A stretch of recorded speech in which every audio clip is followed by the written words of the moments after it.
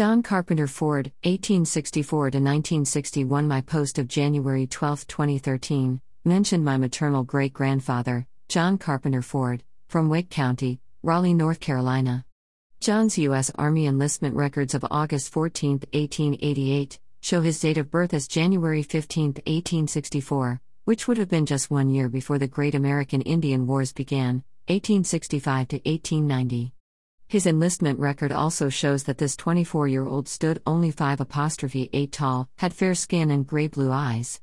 He was assigned to Infantry Company D, 17th Regiment out of Washington, D.C.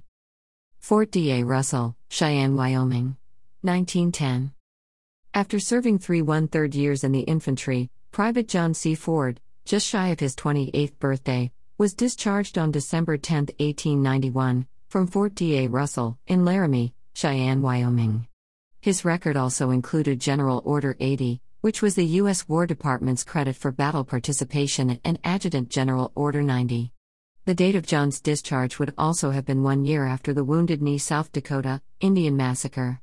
This regrettable and tragic clash of arms occurred December 29, 1890. It was the last significant engagement between Indians and soldiers on the North American continent, ending nearly 4 centuries of warfare between westward-bound Americans and the indigenous peoples. On December 29, the U.S. Army surrounded a band of ghost dancers under Bigfoot, a Lakota Sioux chief, near Wounded Knee Creek and demanded they surrender their weapons. As that was happening, a fight broke out between an Indian and a U.S. soldier and a shot was fired, although it's unclear from which side.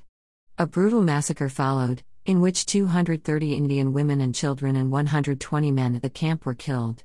Army casualties were 25 dead and 39 wounded. The total casualties were probably the highest in Plains Indian warfare except for the Battle of the Little Bighorn. The battle aroused the Brules and Oglala on the Pine Ridge and Rosebud reservations, but by January 16, 1891, troops had rounded up the last of the hostiles, who recognized the futility of further opposition. Although he didn't speak of his infantry service that I am aware, this engagement could have left deep emotional scars on John and have been the cause for his later irascible disposition. When he passed away at age 97 on November 12, 1961, he was only one of 2 remaining Indian War veterans. With his father, Robert Jackson Ford, present as one of 3 witnesses to his wedding ceremony, John married Mary Susan Morris, age 20, also of Wake County, Raleigh, on September 23, 1894. The irony of their relationship: she was full-blooded Native American, and just 3 years later he had put the Indian Wars behind him, and John and Mary Susan found each other and were married. Although, it appears that John may have lied to Mary Susan about his age as 27. He listed his year of birth as 1867 on the marriage register of Wake County, North Carolina. And the decennial census records beginning with the 1870 census listed his year of birth as 1867. I believe he used his brother William Sherman Ford's year of birth instead of his own to keep the 10-year age span from his wife. I discovered further evidence of John's birth year as 1864 when I looked at his brother William's death records at findagrave.com. There, William's year of birth was listed as 1867.